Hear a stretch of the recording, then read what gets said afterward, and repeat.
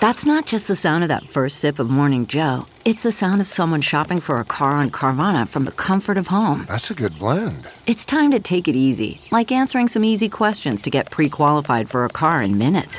Talk about starting the morning right. Just like customizing your terms so your car fits your budget. Visit Carvana.com or download the app to experience car shopping the way it should be. Convenient, comfortable.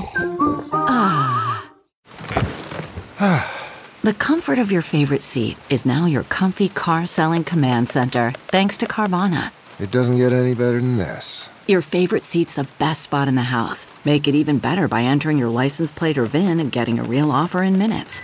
There really is no place like home. And speaking of home, Carvana will pick up your car from yours after you finalize your offer. Visit Carvana.com or download the app and sell your car from your comfy place. Welcome to Just a Sip. It's been a heavy damn month, but I'm happy to have a friend here who I can sit and laugh with, who I've known for quite some time. From $1 Million Listing, please welcome Tracy Tutor, everybody.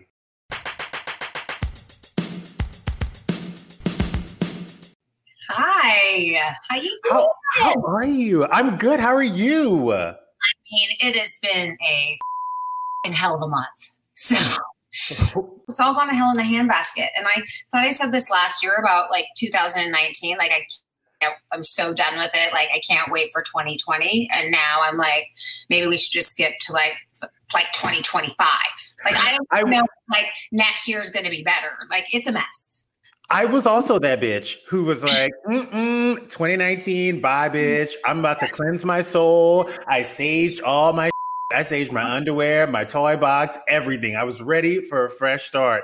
I feel bad for you because they always say, like, once you get divorced, it takes 2 years to get back on your heels and like back in like your whole situation. And here you are coming out of your divorce, really coming into your own on this TV show with this new book coming out. And 2020 is like, no, girl, get over yourself. No, you're done. So I know it's such a mess. But, I was like writing the book and thinking, God, this is going to be so great. But truly, the book is about fear. And we've sort of been living in the thick of that I think now everybody's getting over it. I think people are like, all right, the fear. I'm getting really tired of it. Like even as it relates to like the race war, I think people are just done. And people aren't scared to say it. And so it's kind of an interesting time for this book to be coming out because that's what I talk about. No, and I love that. And just so you guys know, fear is just a 4-letter word. Tracy and I have been talking about this book for about a year. And there's a few things I want to talk about before we get into the book because, a lot of people see you on $1 Million Listing, but they don't know that you've been in this real estate game for how long now? 20 years. Yeah. And real estate in LA especially is male dominated. Yeah.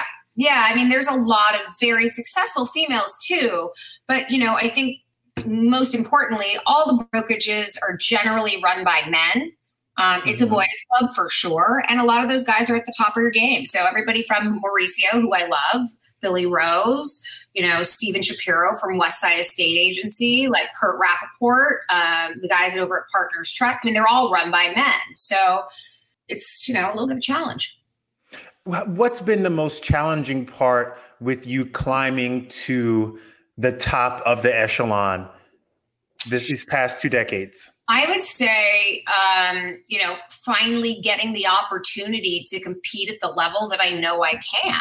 It's always like the cart before the horse, with everything in life. And, getting the opportunity to pitch for a listing that is out of your reach, maybe you've only been listing $20 million properties. And then all of a sudden there's all these massive, 50 and $100 million and $150 million properties that like, well, you've never sold one. Well, how can I? Unless I have, the opportunity to. So I think the struggle and the tug of war between that and competing against the very, very small group of people that sort of own and dominate that north of, call it 30 million, is mostly men with the exception of like Joyce Ray and a couple of women.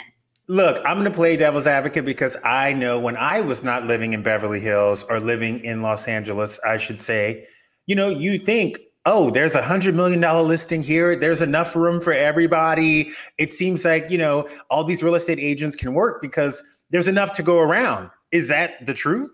No, there is not enough to go around. And right now, particularly, only the strong will survive. We're going to see, some serious go down in this economy in the next 12 to 18 months. And in real estate, when you work solely on commission, it's very difficult to stand up. And just like in 2008 and 2009, there were a lot of people that lost their businesses. I think we're going to see that happen again in our business. So it becomes right now that much more competitive. I mean, people will do whatever it takes. It's a Shark Tank. Everybody's going out for the same listings and people are doing what they need to do, good, bad, and ugly to get the deal done. Yeah. I always say, and I've talked to people who are in real estate, and a lot of times in a lot of, entertainment type, jobs, it's all about presentation. But it would almost seem like, because you're a pretty girl, you got that body. I see those workout videos, bitch. I'm going to just come out and say it.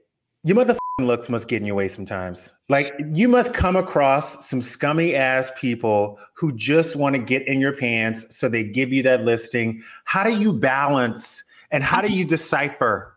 I'm glad you said it because I can talk about it until the cows come home. I definitely struggled with that a lot when I was younger. And I met with this girl yesterday and I get this call all the time. Will you meet with my friend? I'm like, let me guess. She's pretty and she's getting her real estate license and she wants to work on my team. And they're like, yes. And so I've sat down with so many of them. This girl's drop dead gorgeous. She's like, 25, obviously the friend is like 55. Mm-hmm. I was like, okay. So I'm talking to her and I'm like, look, the bottom line is you're a pretty girl and there's about 5,000 other of you that are pretty that are getting their real estate license. And let me guess, you have friends in the Hollywood Hills. And she's like, yeah. And I'm like, okay, so how are you going to stand out? Because there's a lot of friggin' pretty girls out there that are failed actresses now moving into real estate because that's what all failed actors do. Everybody. Right? So I'm sitting there talking to her and I'm like, you got to distinguish yourself. So you go home. I'm like, while you're in the process of studying for your license, I don't give a what you do. Get on the MLS, get on Zillow, and you better know the Hollywood Hills like the back of your hand. And I said, fake it till you make it. So right now, when you're talking to a friend of yours, it's a bachelor who's friends with Leo, who lives in the Hollywood Hills, you can be like, oh my God, the market's falling apart. And, year over year, we're seeing a real downturn and it's about 10% down in the Hollywood Hills alone. And you got to Jedi mind somebody.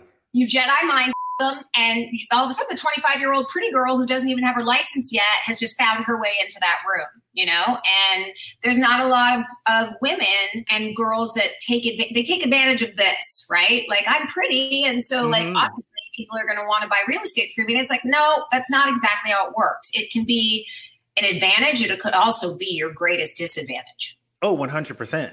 Yeah. And for me, I think because I always had such a big mouth, and I always faked it until I make it. I knew that if I was competing against someone that had much more seniority than me or experience than me, I was like, well, but I'm younger and I'm more aggressive. So while I might not have the skill set of 20 years of experience, is Joyce Ray going to show your house every day? She's probably going to send an assistant where I'm going to hustle my ass over there and be working for you, night and day. Now, listen, you're at the top of the game, bitch. I see those numbers. I see your name on all those big listings in Malibu. Yeah. Are you still showing those houses? Are you still getting those Louboutins on those wood floors? Are you still going after it with that same veracity 20 years later? Well, I have to say this, a lot of times I'll get calls from clients who have a $2 million property or a friend that's I just didn't really want to bother you with it because I just feel like it's beneath you. And I was like, whoa, slow your roll. Because for me, my bread and butter is not $50 million sales.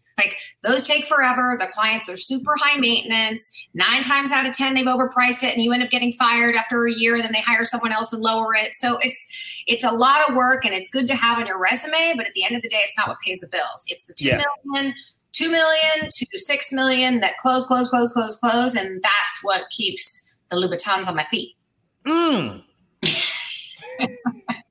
Because the bitch got 2 kids. I mean, I got 2 kids to take care of. Big, expensive. I mean, I'm like, it's a month-to-month situation. What was it like joining $1 Million Listing and really not only exploring your career, but exploring who you were in your marriage at that point? My marriage, I was married for 14 years and together with Jason for 17 and a half. So successful. Thank you. I was like, why are people giving me shit? Like, I've stayed married longer than most people in this town. So about, I want to say it was October of 4 years ago. And the show had come to me after I had done an episode with Josh Altman and said, would you be interested in sitting down with us and talking about this? And I was a little uneasy about it. And then I was like, you know what? I'm a grown ass woman. I've been talking about reality shows and all of this stuff and kind of been like dancing around it for 10 years. I didn't sign up for anything that, and it's like, I've got kids that are off and in school from 8 o'clock till pretty much 4 or 5 by the time they're done with their activities. I'm working all day. I've got a husband that has like, why can't I do this and take a chance at this to see if this would potentially launch my real estate career to the next level? And my husband didn't agree. He felt like it was invasion of privacy. And, he likened that show to being a little bit more like the style of the Housewives, which is obviously more engaging in the drama and the stuff like that. It wasn't an HGTV show where you sell on your own. No. So, my marriage, I didn't get divorced because I was on a reality show. I got divorced because I've been thinking about getting divorced for 3 years prior to that. And it took me that long to actually jump off the fence and do it. Now, did the show kind of elevate that need to make a decision? For me, it did. Because once I watched it back, I was like, you know what? I think I'm done. So, maybe it's time.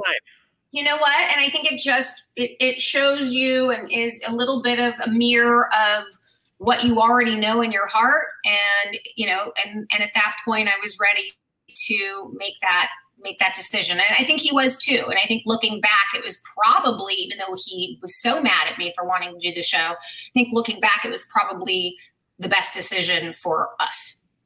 100%. But you were probably at that time operating out of fear of the unknown, of what people would say, because we know that people are kind of judgy in Beverly Hills.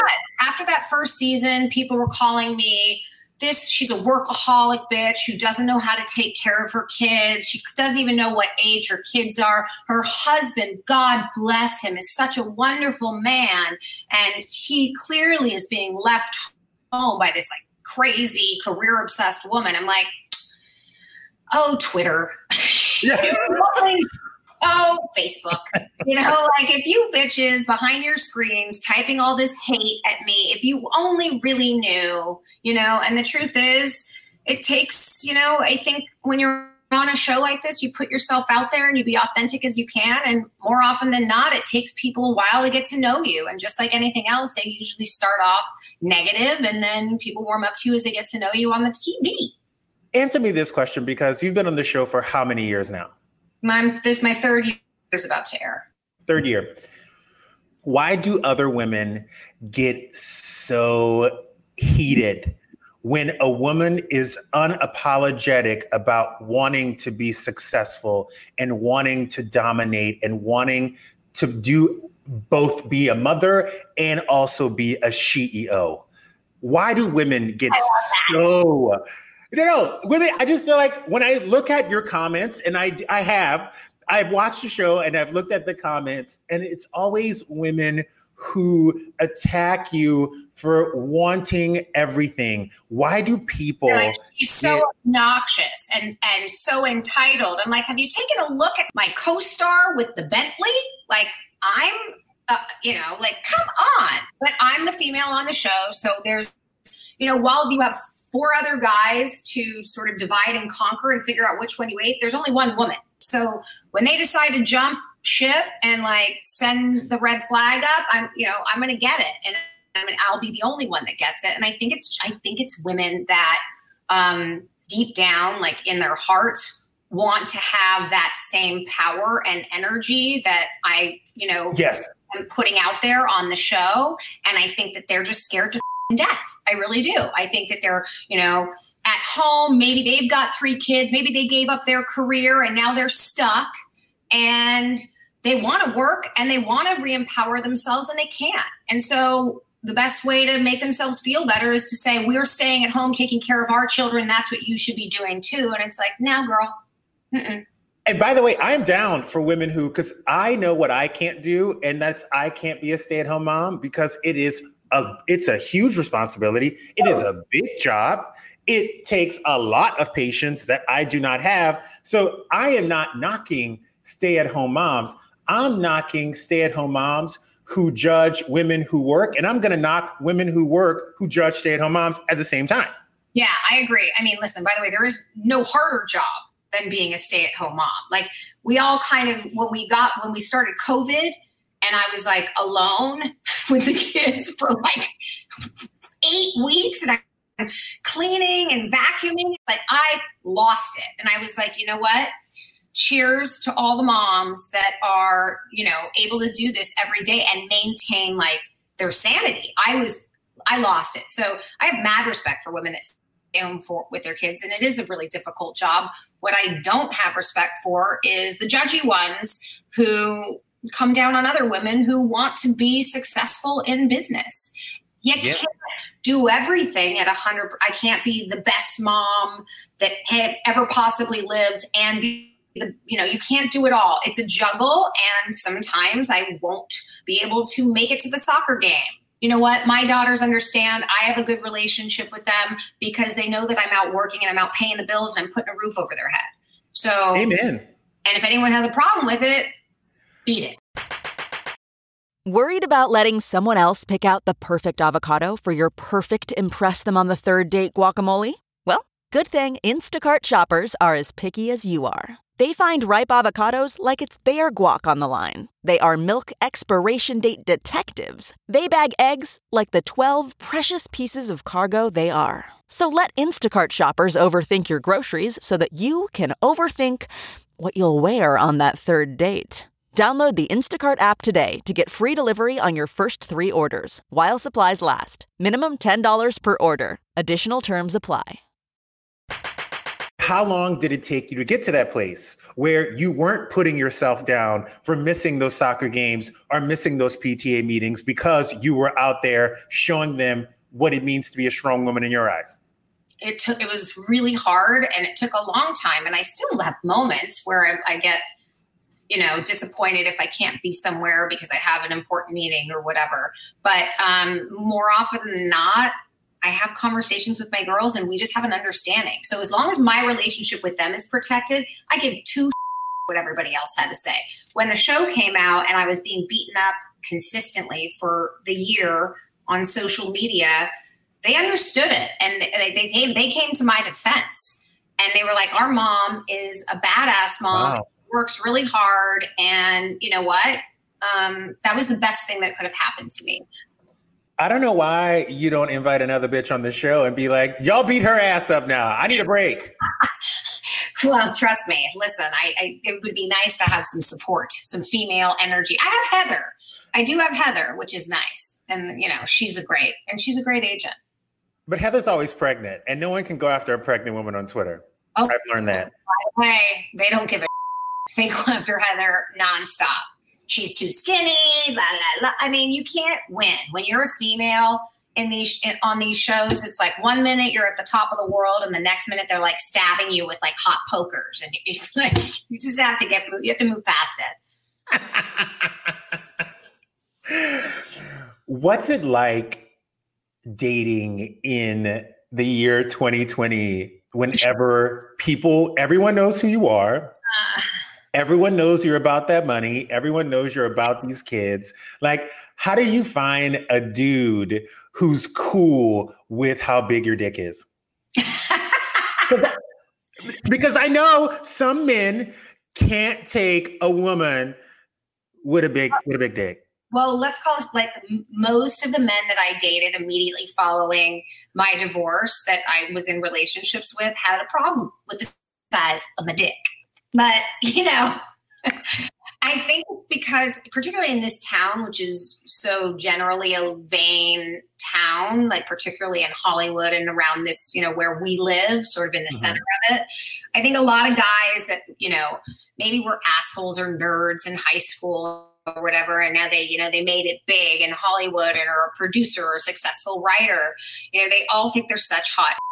They're 55, they're overweight, they're insecure as they have a therapist, and yet they want to have a 24-year-old girlfriend that basically is going to worship them. And it's like, no, that, obviously that's just not my jam. Like, I don't fit into that mold. I have something to say about everything. I am certainly not anyone's arm candy, although I look good. It doesn't mean I want to sit on someone's arm and be some quiet lip. That's just not what I'm into. So now I go out with younger guys most of the time.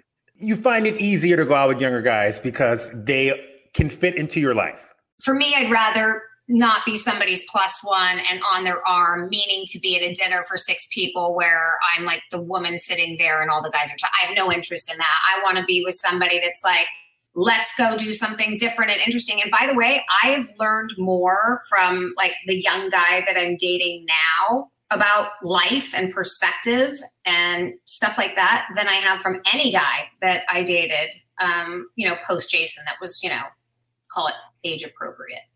Because you know what? Just so y'all know, Tracy and I live on the border of where Tracy lives. So when I go on my afternoon walks and I listen to my Deepak Chopra and my Oprah's Masterclass, I often run into Tracy and her PYT, as I call him, pretty young thing.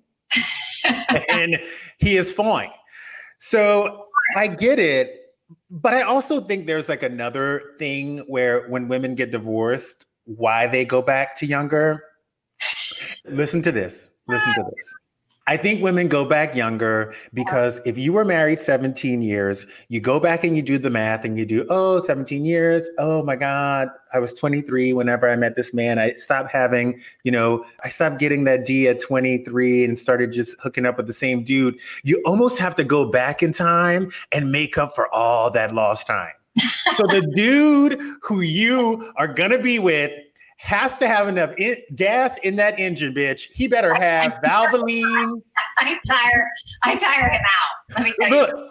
You tire him out, bitch, because you have to get that 17 years of reparations in the bedroom. Like let's call a spade a spade. I'm in shape right now. I'm not tired, like rarely ever. So there's, a lot of things, a lot of sex to be had. And guess what? We're in the house for 20 hours a day. You better be ready. My sheets, those frette sheets better be on fire once this is all out. Okay? Oh my God. Right now. I know books never start out in the way they're supposed to. Yeah. Because I think writing is kind of cathartic in the sense that you find yourself and you find your words in the middle of things that you never thought you would ever find. What did this book start out as, and what are we going to see on July 14th? I worked with my co-writer, Maxie McCoy, and I just said, look, I have like a very specific voice, and in black and white, it could be mildly offensive. So, I really wanted her to understand my voice really well. And so we spent a lot of time in person together, not just on phone calls. Like she came in and lived with me for like a week, a couple of weekends where she'd come and we'd just sit and write together for hours and hours and hours on end. But I think more importantly, I wanted her to see me in my environment and see the way that I speak, because again, I curse a lot. Like there were so many F-bombs dropped in that book, and we had to legit delete like 60% of them because some of them just don't come off in print the way that they're intended to. But I think we were able to sort of make it be my voice as much as possible. Mm-hmm. And that was something that I think I was most focused on. And I wanted to be able to share some stories from my life and embed that into the book. And so there's a little bit of that too. I heard there's screenshots. There's some screenshots. I heard you took screenshots of some crusty ass guys. I got some crazy ass clients that, may have deserved a screenshot and a chapter. Hold on. Okay, because we hear the stories behind the scenes of we've seen the crazy clients on TV, but I always tell people there are crazier people who couldn't even be on TV because they would lose their lives. You're exposing them, not exposing them. You're highlighting some of the crazy in this book. Oh, yeah. I mean, there's clients that have been on the show, and there will be someone on the show this season that you guys will get to see that is absolutely bat crazy. And so there's some behind the scenes moments that did not quite make the series this season, but they did make my book. Wow. So this is not a real estate book on how to flip a home in 5 easy steps. This is not the real estate book for the person who wants to start in real estate but only has 4 hours a day. Right. This book is for, this is what real estate in LA is really like. This is what being a boss bitch is. And this is how to walk in a room and own that. There you go. In a nutshell, there's the jacket. One of the most important things in this book that was pointed out to me is you talk about women having confidence in everything that they do. And, you wear Louboutins, you have Victoria Beckham dresses, bitch. I've seen them in every color in your closet. But those things don't really make the sell. It's the confidence. Why do you think that confidence plays such a big part in women's success? Well, every woman has fear. I'm going to start there just to back up again. Every woman, every man, every person striving to get to the next level in their business or personal life has fear about what that looks like. My whole thing is, in order to be totally confident, you have to embrace the fear first. You can't fake confidence. I've seen so many people do it. And to me, it reeks of desperation.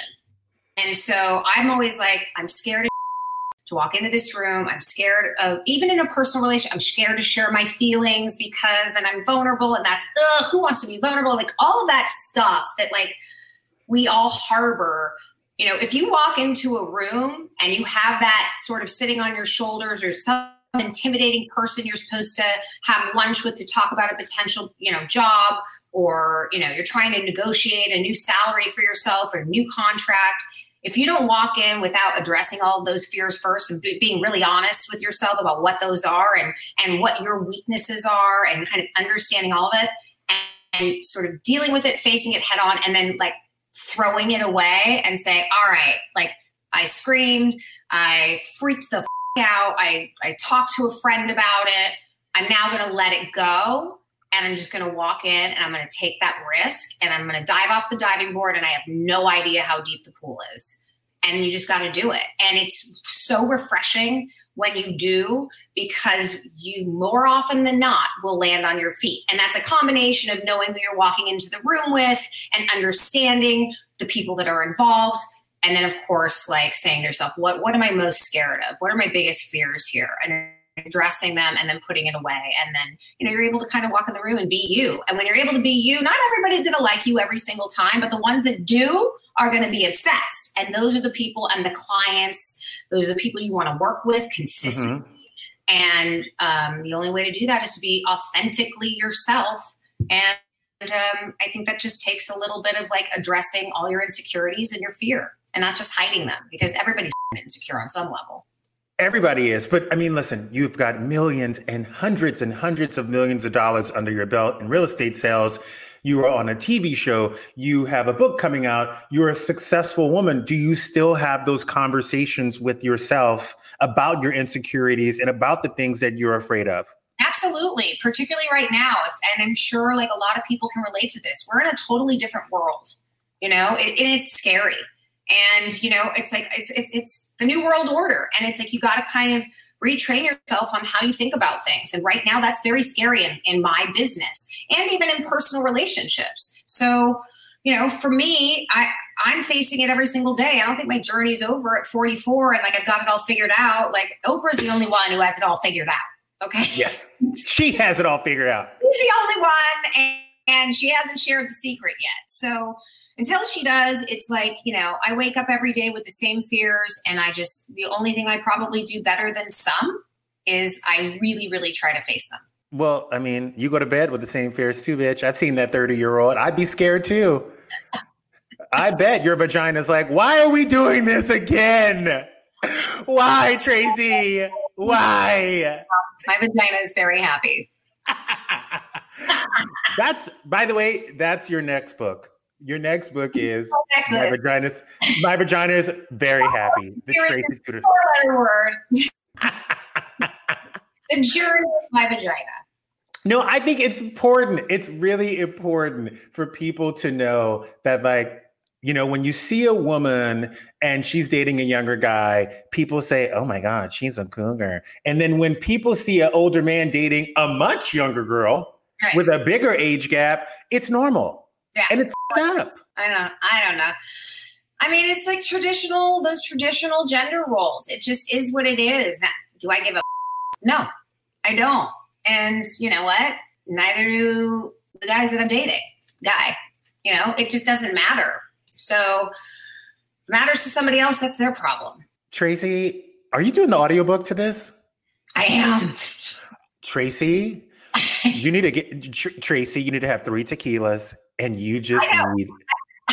I'm just going to go for it because I want to be there. I want to be in that recording booth, like Phil Spector in the 80s, like just telling you, like, bring it back. Just one more shot. One more shot. I think I start tomorrow. I'm going to need to have like a tequila and like a cigarette so my voice isn't too annoying. I get a little like raspy voice or something. I want to be there. I want to listen to this book. I'm so excited for people to really get the essence of who you are and what you mean to business and what you mean to women.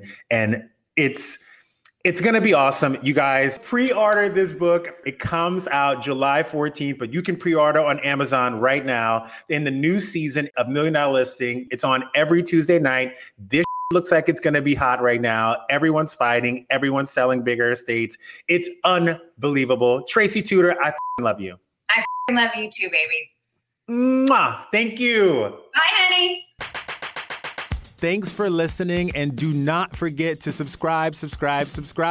And you can follow me at The Lady Sitter, and be sure to come back every week for another pour of your favorite celebrity.